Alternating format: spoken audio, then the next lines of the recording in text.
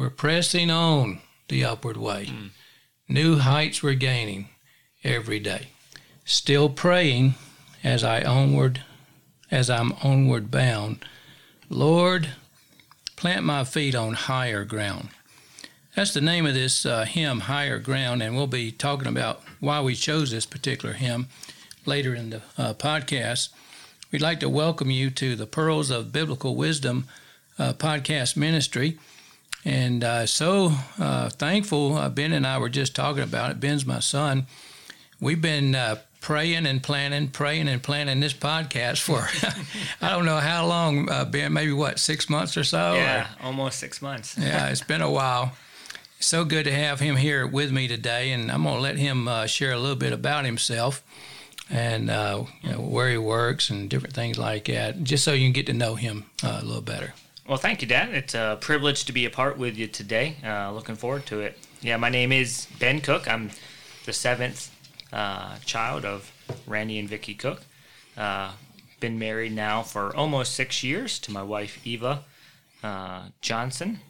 And we live out in Greer, a little bit of the furthest of the in-town Cooks that we've been living out there. It's been good. But, we've been working for Engineered Systems ever since I got out of high school, kind of a point that we'll bring up later, too. But that means that I've been out there for almost 10, 11 years at this point, and kind of unique talking to some of the different people there. Feel like almost like a young senior. A lot of them don't new hires and whatnot are much older than me at this point still too. So, but yeah, so that's just a little bit about me. At this point. Yeah, sure. So I don't know, maybe 2.5 years ago, before I retired, being the senior pastor of Greenville Christian Fellowship here in Greenville, South Carolina. We usually have our family over to the house on Sundays, and Ben was among those in the family over on that particular Sunday I'm talking about now, about 2.5 years ago. And we were talking about my future and the Lord's calling upon my life in the retirement years. And somehow or another, Ben, I don't remember how we got to it, but you brought up about possibility of a podcast type ministry. And what do you remember what you had in mind back when you said that? It's not necessarily crystal clear, but I definitely remember as we were talking about different avenues and opportunities that you were looking forward to, there was something that I just pricked my heart that was telling me you enjoy the possibility to share your burden. And then you communicate very well, especially with the electronics and whatnot. And we've been talking about podcasts through different ones that you've been listening to and whatnot. So it was just almost like something in my spirit was telling me, maybe I could do something like that. And a lot of it had to do with home, family, marriage. A lot of it had to do with your upbringing and your siblings' upbringings and what took place in our home as far as parenting and discipling, shepherding. And so when I started this podcast, I intentionally focused it on fathers and the home and marriage. And today, we want to try to focus on character in the home. And Ben knows I emphasize that a lot as he was growing up. I emphasized it in the pastoral ministry a lot and in the home a lot. And Ben and I have talked about this. Ben has had lots of opportunities in his life to integrate character into different aspects of his life, which we'll be talking about later. And we want to start with a definition of what character is. And there's a book we'll be quoting from in this podcast. It was written by John and Susan Yates. The book we're quoting from today, we'll be quoting from it several times. It's entitled, What Really Matters at Home. And the subtitle is 8 Crucial Elements of Building Character in Your Home. And I would like to read their definition of character, and then you and I, Ben, can interact a little bit here about exactly what is character. Character in its most basic sense is simply the essential quality of something. It's the essence of what something or someone is made. But we are using the word in this book to describe the moral constitution of someone, the inner quality of an individual which issues in behavior, or what determines whether a person will behave in an honorable way or a dishonorable way. It is what we are really like when all the veneers are stripped away. It's what we are like when no one is around and no one is looking and no one will find out. And I commented on my definition of character, the difference between character and reputation. Mm-hmm. You and I were talking about reputation, is what people think of you outwardly, what they see outwardly in your life. And character is what you really are inwardly. Mm. And of course, David, there's a phrase in the Old Testament that God speaks of in his word. He said, David did that which was right in the eyes of God, the eyes of the Lord. So, God, it tells us when Samuel went to anoint a king there with Jesse's sons, and they had all the sons come out there. And, Samuel was saying, well, surely this is the Lord's choice. Surely this is the Lord's choice, by looking at the outward appearance. And it was in that context that God tells us, man looks on the outward appearance, and God looks on the heart. So character is what we really are in the heart, and especially the intent of our heart and the motives of our heart. The Bible talks about in Hebrews chapter 4, God's word pierces. When we read the word of God and we hear the word of God being preached or something like this, God's word pierces to the dividing asunder of our soul and spirit in the inner man. It's like God's doing heart surgery. He's doing heart surgery of what's really in our heart. And it says he's a discerner as we go in the word of God, and the Holy Spirit unveils our heart condition, that God is a discerner of the intent of the heart, the motives of the heart. So a lot of that gets down to what we really are inwardly, and only God ultimately can define that. So I like the little phrase, don't rely on your press report. When people think well of you, think about what does God see about you.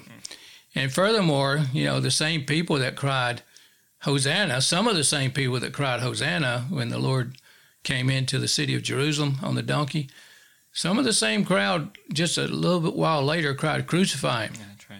So man's opinions or man's views about us and what they see or how they interpret is pretty fickle and very changeable. So you have any thoughts on that, Ben? I appreciate what you were even honing in on there when you're talking about the difference of reputation, your intentions there. You can say the right things, you can do the right things, and people will obviously give you the glory and the time of day that you quote-unquote deserve there. But when all that's taken away, that's what we're talking about here. What God's actually seeing is if man wasn't even in the picture and you were just there and you hit your thumb, and what's the first thing that comes to mind? What's the first thing you say? If you make a mistake in an important project, who and what are you to blame? Where are you going to try to divert that, or are you going to try to own up to it? Those are the type of questions that we're talking about. That's here. True. It's not necessarily important what people think of you when you're in the casket, when you're no longer here. That's just gonna fade away with time. That's true. That's exactly right. It makes me think of the judgment seat of Christ. It talks about in 1 Corinthians 3 that we as believers must all stand before the judgment seat of Christ. And we're going to be judged by fire. It talks about being judged by fire. And it says the fire will not test how much we've done, not the quantity, but the fire will test the quality of what we've done. It talks about every man's work as believers will be tested by fire. And it talks about be careful how you build as a believer. You can be building with wood, hay, and stubble, or gold, silver, and precious stones. And when we pass through the fire at the judgment seat of Christ, what's wood, hay, and stubble, where our intent and our motive and our ambitions were self-oriented, self-interest, self-gain, self-glory, self-aggrandizement. Even if we were doing, a good work, but we were doing it for our own self-promotion, it could just be all wood, hay, and stubble, and a lot of smoke at the judgment seat of Christ. So these are important concerns when we talk about a man's character. Now, virtue in the Bible is a word to focus on, especially in the New Testament, as to a definition of character. And in 2 Peter chapter 1, there's 7 qualities, 7 characteristics that God talks about in 2 Peter 1. And he says, if you add these 7 characteristics into your Christian life, they will make you to not be barren nor unfruitful. It says you will not be barren in your Christian life, and you will not be unfruitful in your Christian life. In other words, your Christian life will blossom with multiplied fruitfulness, and there won't be the barrenness. And it starts with the 2 qualities in that 7. It says, first of all, faith. And then it says, add to your faith virtue. Now, that's character right there, virtue. I'm going to give you a definition of virtue as I understand it. It's the moral excellence and purity of spirit that radiates from my life when my inner soul and spirit are in right fellowship with Christ. So whenever the inside of me is in proper fellowship with Christ, it will radiate out of me as far as my actions and behavior, because it's being done with the motives that are Godward, God's kingdom, God's name, God's glory. And so that's in 2 Peter 1, and it says if you add the knowledge before the character, before the virtue, it's add to your faith virtue, and then add to your virtue knowledge. If you skip the virtue character part, 1 Corinthians 8 says knowledge puffs up a man.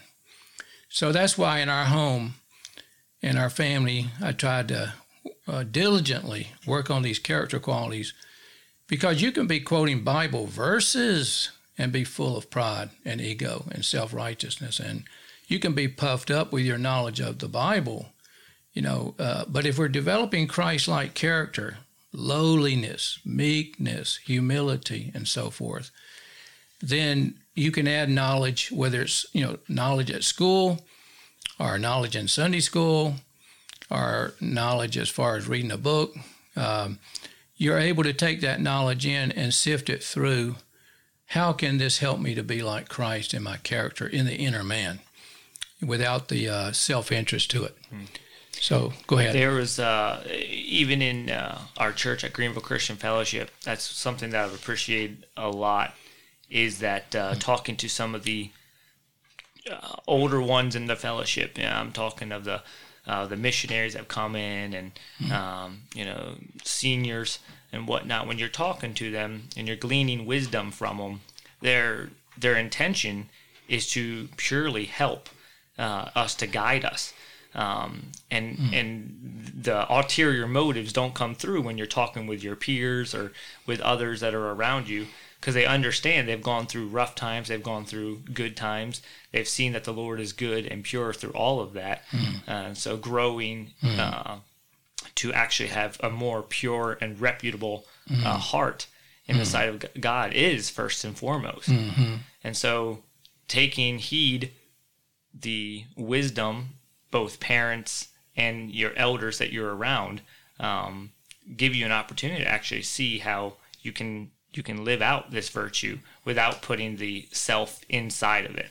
Because of others that have already walked down the road and learned the lessons that we're talking about right now. Right. Okay. Now, the foundational character quality when it comes to character. You and I were talking about this, and I was listing a couple of character qualities we'll talk about in a minute that the Lord Jesus brought to our attention in the New Testament. But in the Old Testament, you brought up the foundational character quality in the Old Testament, and what did you see there, Ben? One of our favorite things to do as a family, nice and early, 7 a.m., is to have a time together. You've probably heard on this podcast, we would call it a wisdom search. And we did that by going through Proverbs most of the time, not always, but we went through Proverbs and Psalms quite a lot. The reason for that is because it says right there at the beginning, wisdom is the principal thing. Therefore, get wisdom. In all your gettings, get understanding. And again, that goes back to what we said essence here. The foundation to who you're going to be is you have to start out by having a true understanding. You actually have to start by understanding what's in front of you. And that's why wisdom is first and foremost, is that you can't just go with the first thing that goes to the top of your head. You can't even trust your instincts a lot of the times. You have to not lean on your own understanding. Correct. But in all your ways acknowledge God and His Word and the Holy Spirit giving you the wisdom you need. Right.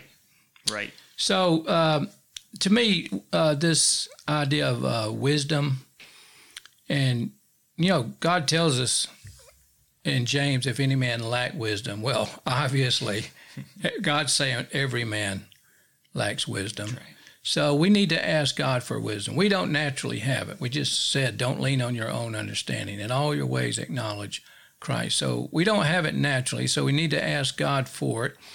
When God gives us that wisdom, it's like a new set of glasses He gives us, or a grid by which we can interpret the circumstances of what's happening to us. Otherwise, we're trying to interpret what's happening to us with our own mind and our own understanding instead of looking at it from God's frame of reference. One of the definitions about wisdom that we learned together as a family is wisdom is seeing and responding to life situations from God's frame of reference. So I just want to mention a couple of illustrations here to illustrate what I'm talking about as far as how we might have the wrong grid, the wrong interpretation of how we're looking at circumstances. There was a man in the Old Testament, Shimei, and he was raking David over the coals.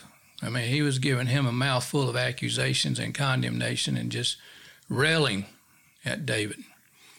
And one of David's men said, do you want me to go over and cut that guy's head off?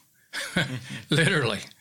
He shouldn't be talking to the king like that. Now, that man's grid was, we need to go get after him and stop him from doing what he's doing. There's nothing good coming from this. He shouldn't be talking that way, which is probably true, but sometimes God has a purpose in people talking to us a certain way like that. For instance, in Psalms it says God prepares a table of blessings for us in the presence of our enemies. So that was obviously an enemy of David. And David said to his man that wanted to go do that with good intentions, he said, don't do anything like that. The Lord bid him to treat me this way. God's got a purpose for it. God's got a reason for it. And so David interpreted it with a different grid, a different set of lens, different set of glasses. One day the Lord Jesus was going through his ministry there. Actually, he was on his way to Jerusalem shortly before the crucifixion. And it says he set his face like a flint to go to Jerusalem. And he had to pass through one of the towns in Samaria. But because he had set himself like a flint to go to Jerusalem, the people in that one Samaritan city did not receive him. And James and John got very upset about the lack of reception, the lack of honor of how they treated the Lord Jesus. And remember what the James and John wanted to do? What was their grid? Not even worth staying around. They said, Lord, do you want us to call down fire from heaven like Elijah did in the Old Testament? They were ready to zap them with divine fire from heaven, through prayer. And that was their grid. That was their frame. They didn't have God's frame of mind. And the Lord had a different take on that. I forget exactly now what the Lord said. Oh, he said, you know not what manner of spirit you are of. The spirit you're having right now is not coming from the Holy Spirit. So even as apostles, they were deceived inside of themselves as to the right understanding of this situation. How much more, can we be deceived? We're probably none of us have reached that journey of being an apostle, walking with Christ like that. So it's very important that in all our ways, don't just look at it with our own frame of reference. What's God's frame of reference? You got any thoughts on that? The understanding, even thinking about fruitful ministries and whatnot. I was just sitting here as you were talking about the construction workers luncheon. That was something that you have started. And that's been something that's been used of God mightily. There's been a lot of prayer. There's been a lot of fasting that's gone into that as well. That was something that the Lord burdened you with, and something that before you enacted that, something that you made sure that the resources and everything was involved in. That's part of what wisdom really gets down to when you're seeing and then responding in the right way. There's many good opportunities out there, but if the Lord's not calling you to that, that's right, then it's not the right opportunity for you. That's right. If I was to try to do the same thing without the same resources, the same network, and the same blessing from the Holy Spirit, then it would be futile and could ultimately be destructive or just a waste of resources. Just wasted time, wasted energy, a lack of fruitfulness. Because, God hasn't called everybody to have that type of a ministry. Exactly. Yeah. All right, so now we're basically down to another point here. Why is character important? And I want to talk about the Lord Jesus here, Ben. The Lord Jesus himself brought up about 2 character qualities in his life. And he said, look, come unto me. If there's anybody out there that's weary and heavy laden, come unto me and learn of me. And then he pointed out 2 character qualities. He said, come unto me, for I am meek and lowly. So if somebody wanted to start with a study on character or trying to meditate on what does the Bible reveal about character, that would be a great place to start, because you can find rest for your soul just by understanding meekness and lowliness. And the Lord Jesus said, I will teach it to you. Learn of me and look at my life. You'll see these character qualities in my life. So that's one way, if you want to study character quality, that's one way to do it. But if you do a search online, everybody kind of needs a list of character qualities with definitions. And there's many different ways, to come up with that. But if you do a search online for operational definitions of 49 character qualities, you'll find a PDF that you can easily print out. And that's a good place to start also. But just talk about character in Christ here. And I want to relate, when we talk about character and having character, none of us can produce these character qualities humanly.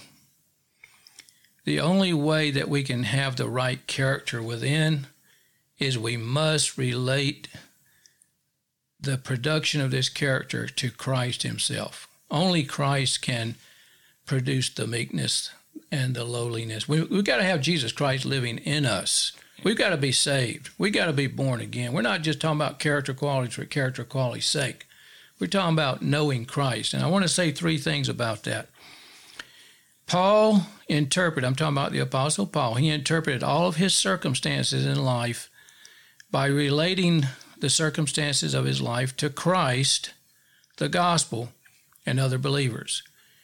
Now, in Romans, it talks about all things work together for good to them that love God and are the called according to God's purpose. Well, what is God's purpose? Well, the next verse tells us that God foreordained, he predestinated that we as believers would be conformed, as you could say, to the character of Jesus Christ. In the King James, it says conform to the image of Christ. So our whole life purpose of going through this journey is to become like Christ in his character, to develop the character, to have Christ's life manifested in our life. And so if you got a situation in your life, it's adversity or pressure or problem or difficulty or challenge, ask yourself, what character qualities can I develop through this adversity, through this pressure, through this problem? And if you've got those 49, or you got these 2 that Christ mentioned, or if you're alert to it in the Bible, you'll see many other character qualities. Then you can say, there's good in this situation. There's a blessing in this situation. This is going to help me become like Christ. Paul did that. Number 2, he also interpreted his circumstances not only as an opportunity to become like Christ, he interpreted his circumstances as an opportunity to make Christ known. When he was writing the book of Philippians in chapter 1, he was writing from prison, and it's the joy book of the Bible. And all through Philippians, rejoice in the Lord always. And again, I say, rejoice. I'm in prison. I don't want you to be down about it. I don't want you to be negative about it. I don't want you to think, oh, poor Paul.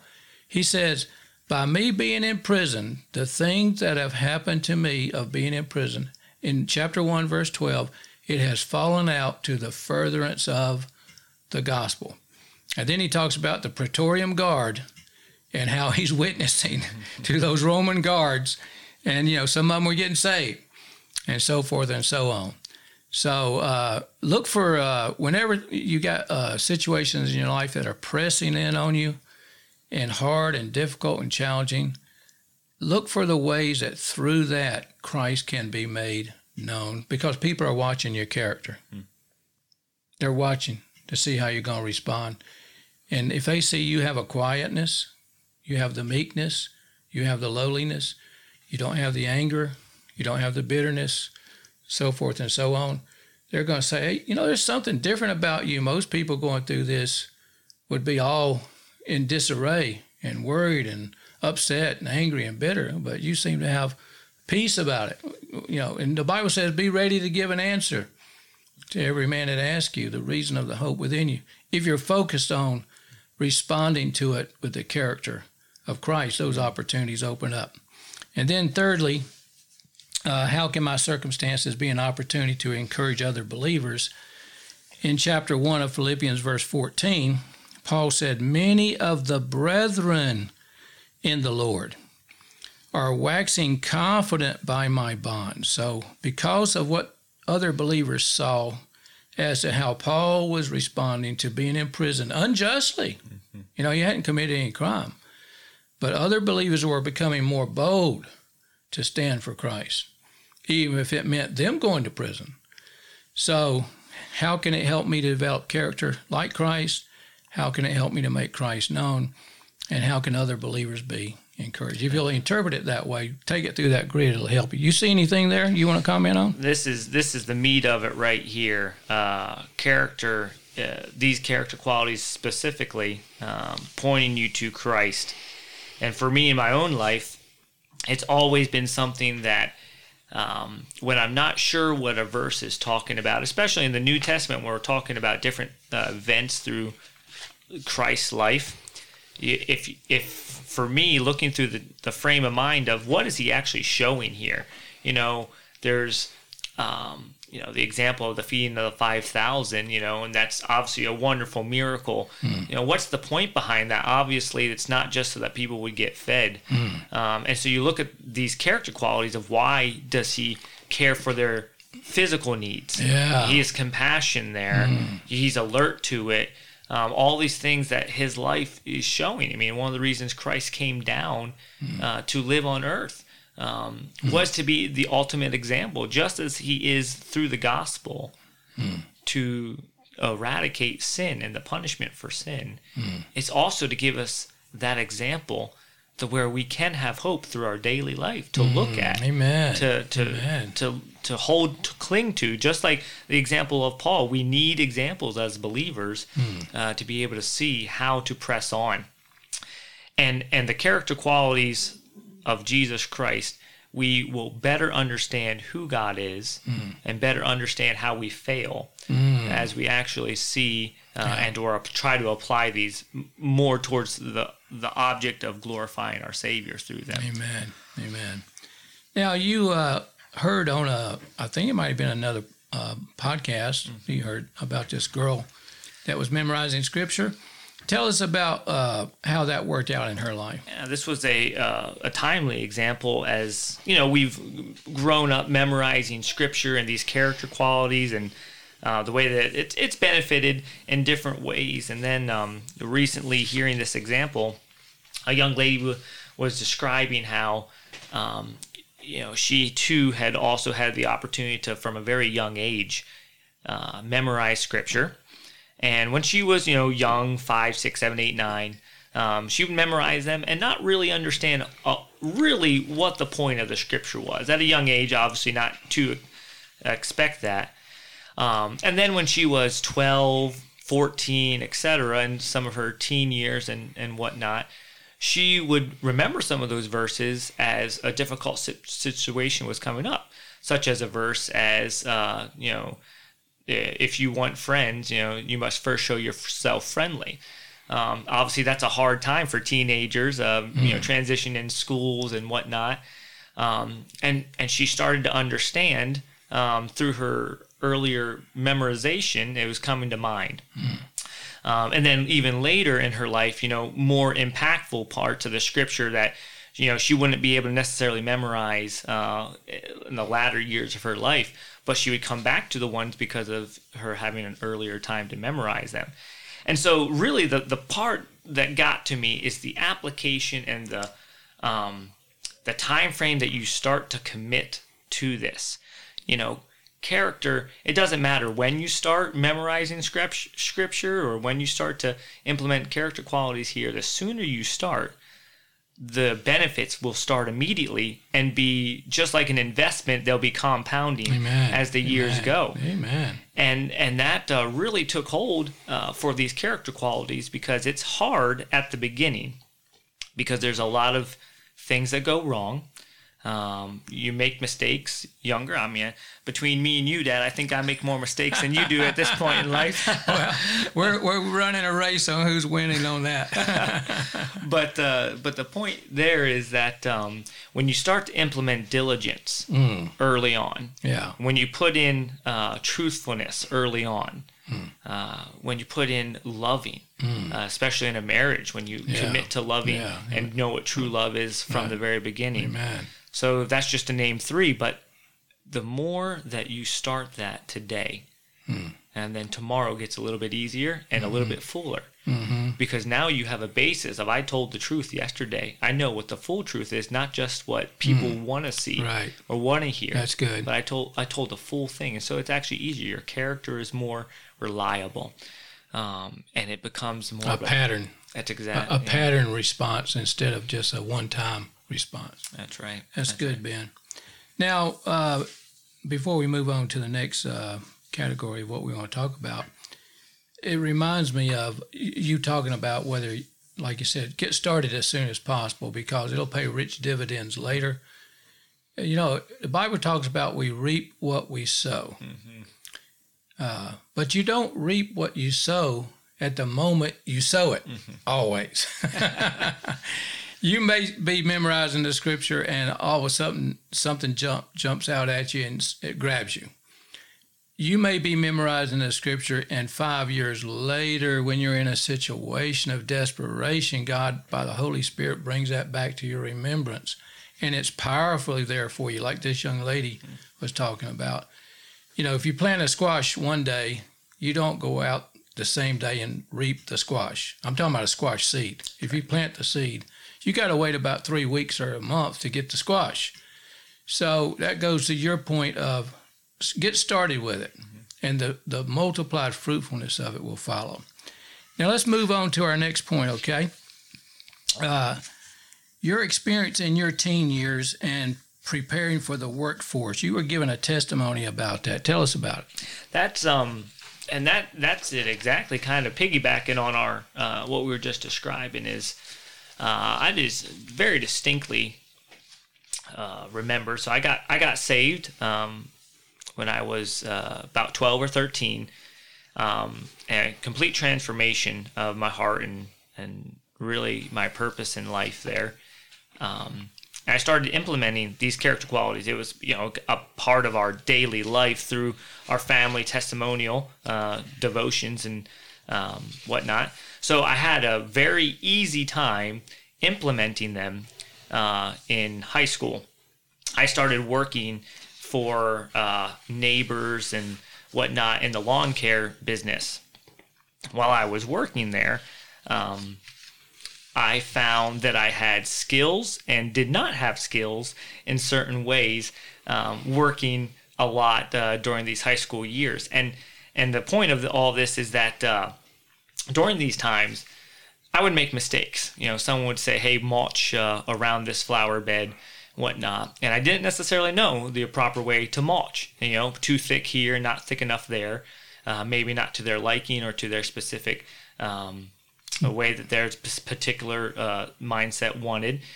So I'd have to learn. That was something that I would have to be very diligent to understand both who the person was and what they were expecting or wanting, and then even just the proper way to perform different tasks. And that was something that didn't come, like you're saying, immediately. You grow into that. Mm-hmm. So a lot of trial and error, but fast forward to when I started working straight out of high school with my current employer, Engineered Systems. I could immediately put to use for Engineered Systems some of those character qualities that I was learning. So I learned how to be diligent and to be alert. So that way, when I first went to the job site, I wouldn't rush in and say, okay, what am I supposed to do today? Do I sit on my hands, watch someone else work, or do I actually engage my mind, ask questions, maybe anticipate where he's going with that particular job and see if that's right and ask him questions about it. And so it actually helped me to develop into a better employee from day one, where it could have taken me 6 months, a year to get to that same point.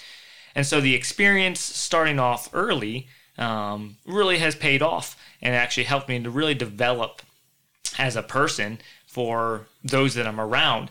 And so when I was working with a gentleman named JJ. We had, in my first year to work with him, more opportunities to talk about personal matters. Wow.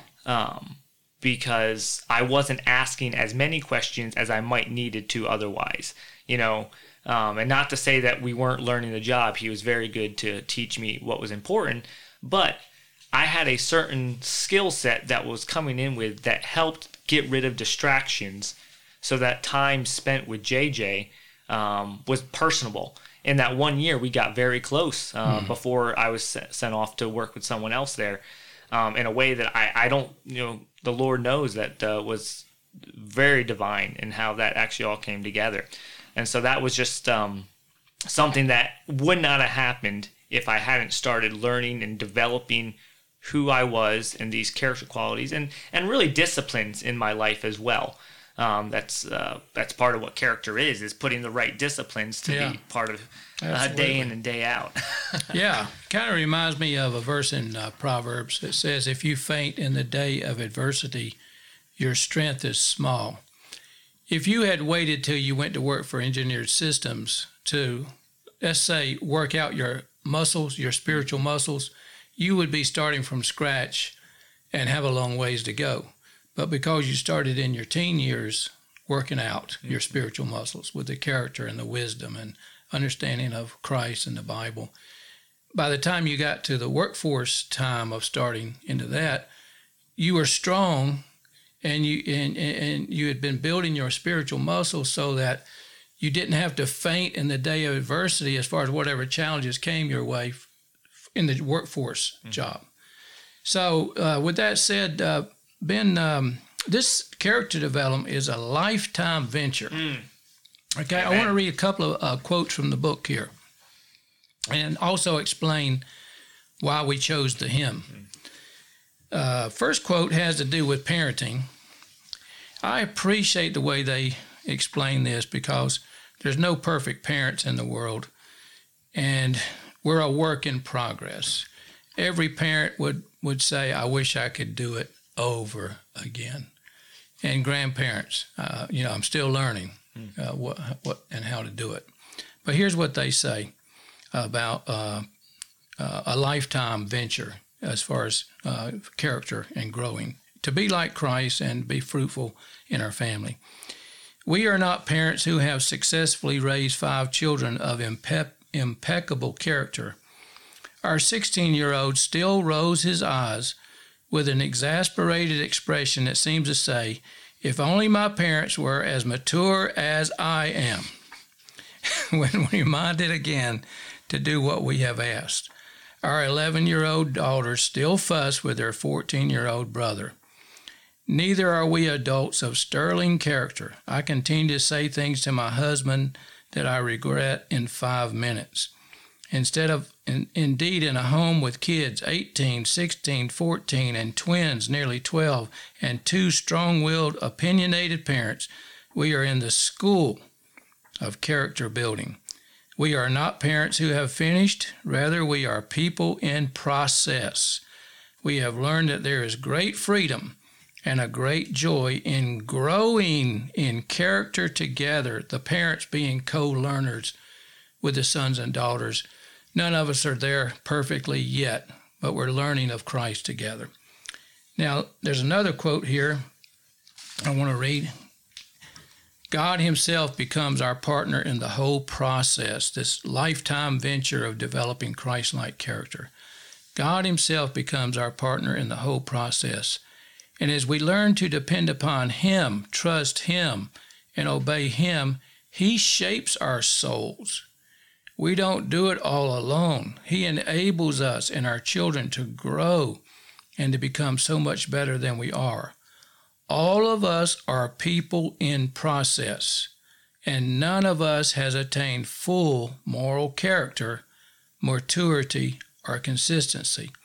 Hardly a day goes by that we do not realize, if we are ruthlessly honest with ourselves, how easily we ourselves succumb to excuse-making, expediency, selfishness, and trickery. But however inconsistent we may be, it is not too late to begin to grow again. So you can see their frame and their attitude is, it reminds me of the proverb that says, where the path of the just is like a shining light that shines more and more till the perfect day. Until Christ comes back again, there's no perfection in the world because we have a sin nature within us. We're going to be a work in progress until we take our last breath on planet Earth. So the path of the just is like a shining light that grows more and more to the perfect day. And that's why we picked out the hymn that we played at the beginning. I'm pressing on the upward way. New heights I'm gaining every day. Still praying as I'm onward bound. Lord, plant my feet on higher ground. So you're walking with humility. You're walking with humility. And if you don't have that, the Bible says pride goes before destruction and a haughty spirit before a fall. Sons and daughters know that parents aren't perfect. You certainly knew I wasn't perfect, and your mom. So, we don't want to be pretending that we've arrived and, you kids haven't arrived. We're all learning of Christ, and every day is a new venture. No matter how many times we come to the same character quality, we can still fail to manifest that quality. You got any thoughts on that? Yeah, I think, I appreciate this point so much in the fact that it is something that you will feel like a 2 steps forward and 1 step back at points.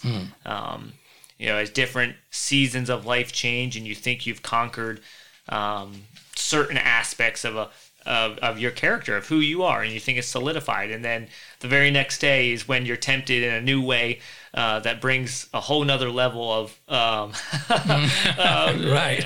You got to work on it more. And one of the things when we really talk about the parents, and it gives so much relief and comfort too, when you realize as a parent, I'm not there yet, but just looking at that coming up in our future and seeing how brothers and sisters and you and mom have accomplished this, that we are working through this together as imperfect people. Amen. Amen. To that whole point is that you can't hold someone to a perfect standard.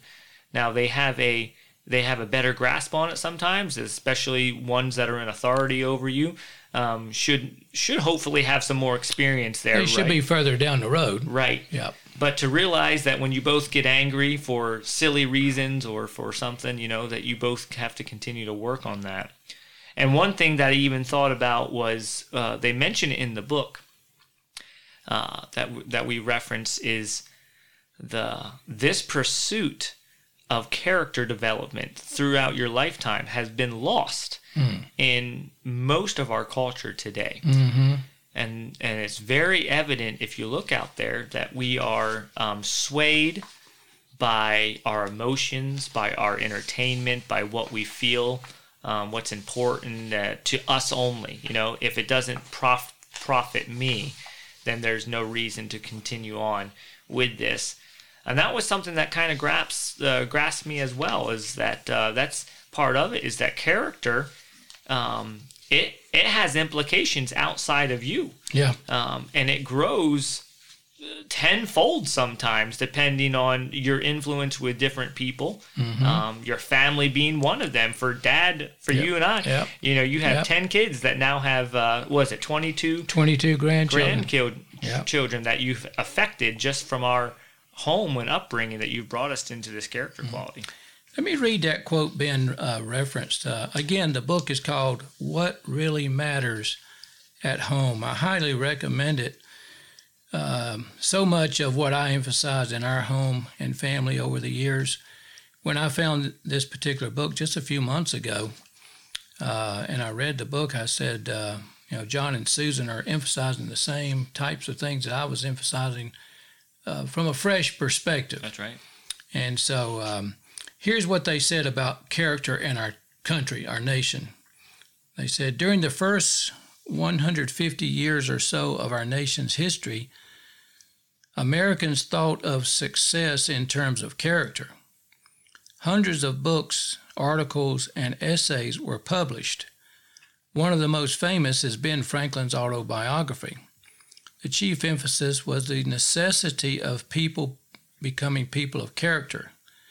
Basic to the way of thinking was the conviction that both happiness and success in life are directly related to becoming a person who is honest, kind, industrious, and good, and so forth. You could just list all the character qualities.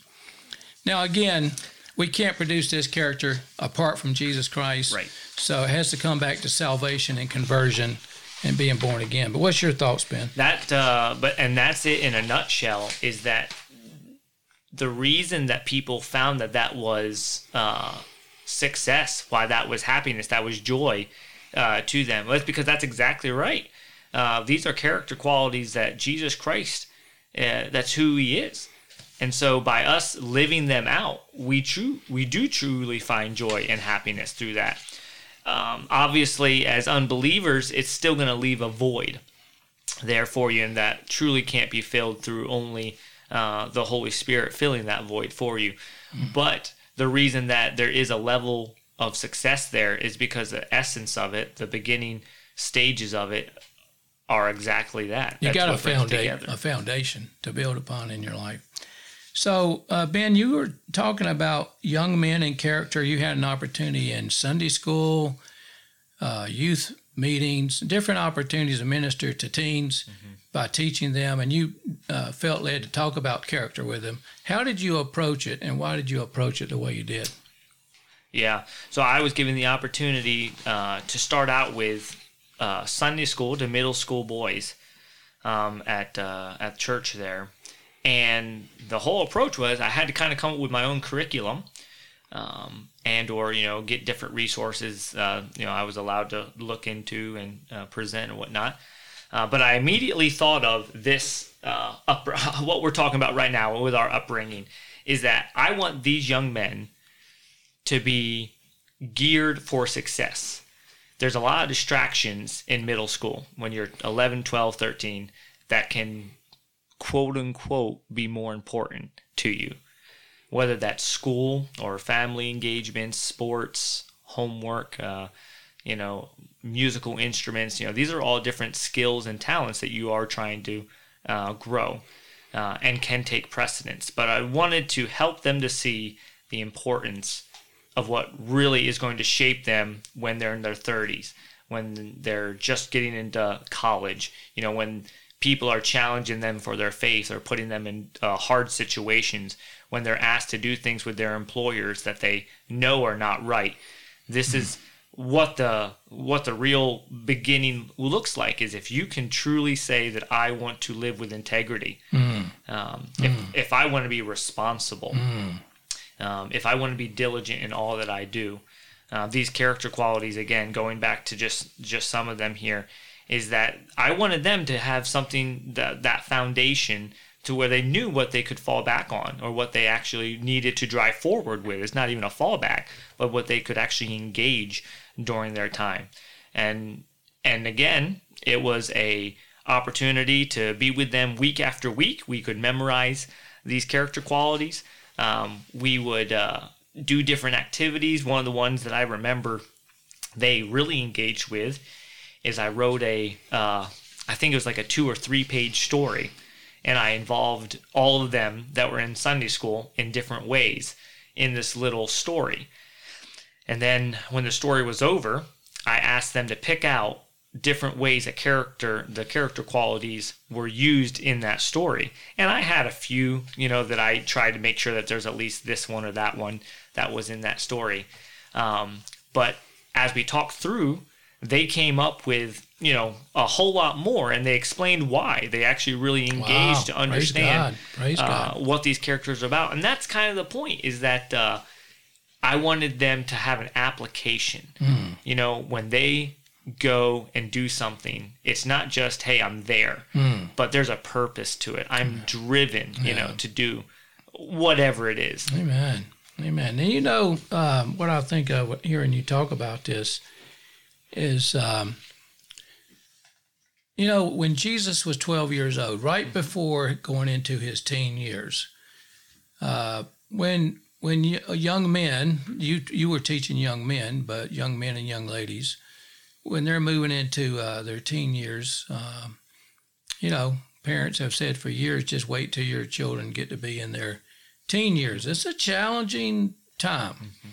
But at the age of 12, the Lord Jesus, getting ready to go into his teen years in his humanity, he had purpose in life. He was building his life around God's purpose for his life. God the Father. He said, I always do the will of my Father in heaven.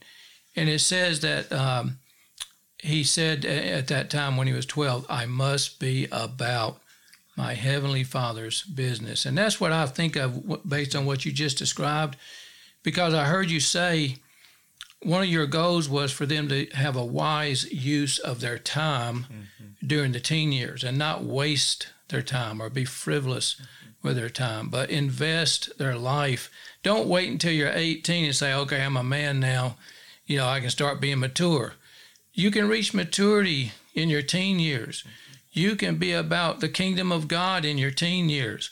You can be about understanding purpose in life before you reach 18, so that by the time you reach 18, and like when you went into the workforce, you're not starting to develop your spiritual muscles. So it's wonderful to see that happen in the teen years, where young people catch a vision for the kingdom of God and how they now can advance the kingdom of God. And even to that same point, just like Jesus Christ at 12, one of the 2 men that we use in our Sunday school class as examples was David and Timothy, for that same exact reason that you're talking about here. We know from a very early point that their life was categorized by their disciplines. For Timothy, he knew the scriptures from his mother and grandmother, so he was ready for when Paul was to call him to work with him, even from a young man standpoint. The same thing with David. He developed the strength and the Psalms and whatnot at an early age when he was out meditating in the fields. So that way, when he was king or ready to be in that position, he'd already developed throughout those years to be ready to fulfill the godly role that they had. Now, both of those examples they were engrafting the scriptures into their life, in their teen years. And, memorizing scripture in your teen years, meditating on scripture, God promises if you meditate on my word day and night, I will make you successful in everything you put your hand to. So you can't go wrong if your heart motive is sincere to advance God's kingdom and glorify God. You can't go wrong by spending time memorizing scripture. And then again, focus on these character qualities. The character qualities are developed in the midst of problems in life. You can learn the definition. You can hear a podcast about it. You can sit in a Sunday school about it. But when you are in the life situation and you respond with humility, you respond with long suffering, you respond with patience. I mean, these are all character qualities. In Psalms, it says, "It is good for me that I have been afflicted." Because if I respond with humility and meekness and lowliness and long-suffering to the circumstances, it says in Psalms, it's good for me that I might be afflicted, that God's word and the truth and all the wonder of what God reveals in his word opens up to me. But you won't respond and say, "Oh, I'm so glad for this affliction," unless you say, "Hey, there's character qualities here I can develop to become like Christ." Do you see anything there? Yeah, that's part of the growth process too. Is that you start out with small issues. The Lord brings. He doesn't overflow you with afflictions that you cannot bear. That's right. And sometimes the afflictions don't get any larger because we haven't learned. Yeah. But part of that is that sometimes things are looming that need to be addressed for us to be more purified through our Heavenly Father. And we have to respond in this character well. We actually have to engraft it so that way we can tackle the larger challenge that's before us. That's right. We don't even know what it is per se, but the Lord knows that we have to grow to get to that level. So one final point, and we'll bring this to a close. You mentioned David. And, he was able to go up against Goliath. All the other soldiers, they were not ready to go up against Goliath. They were not prepared to go up against Goliath. David was still in his youth. His dad asked him to do a menial task. Take the bread and take the cheese to your brother and the soldiers on the field. Now, if you will, how many teenagers like taking the garbage can out and emptying it, or cleaning the toilet, or some such thing? But if you will be faithful in menial tasks and develop character qualities to be like Christ by doing menial tasks, God will work through your life in supernatural ways. You will be the one who's able to go up against the evil of the Goliaths in our day. God will work through you as a young man with just a slingshot. He developed a skill based on the character that he had with that slingshot.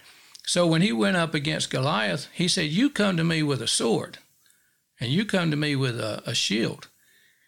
He didn't say, "I come to you with a slingshot." He said, "I come to you in the name of my Lord, in the name of the Lord God," because he had proven in his smaller things of life You know, the menial things of life that where nobody was watching. Nobody knew he was developing that character. But then when he got to the battlefield, he was strong to go up against Goliath. And that goes back full circle to kind of how we started with it not being a reputation by men, but rather it's true character inside of you. You know, when you live it out, when no one's watching, when it's during the hard times, and it comes out appropriately. Yeah. Just a little example I was reminded of last week is of one of our missionaries, Sam Gillette. Someone was telling me at church about how they remembered when he came back from the mission field. He got a job at a department store at the mall. They saw him one day. He was on his hands and knees scrubbing the floor. And they asked him, "Oh, why are you doing that? I thought you had retired or whatnot." I was like, "Well, I'm trying to earn extra money to put back into those in the mission field." Back to India. Exactly. Yeah, right. I remember talking with him about that. Yeah, that's a great example. Ben, it's been a great joy, man. It's a great joy to have you do this with me. It's been a pleasure. And, you know, we talked about, we had so much material, we were probably going to have to do another one. So we'll look forward to, you know, whenever the Lord's timing is right to do another podcast together. But we got a good start here. And we're going to play our song again, Higher Ground. We're pressing on the upward way. New heights we're gaining every day.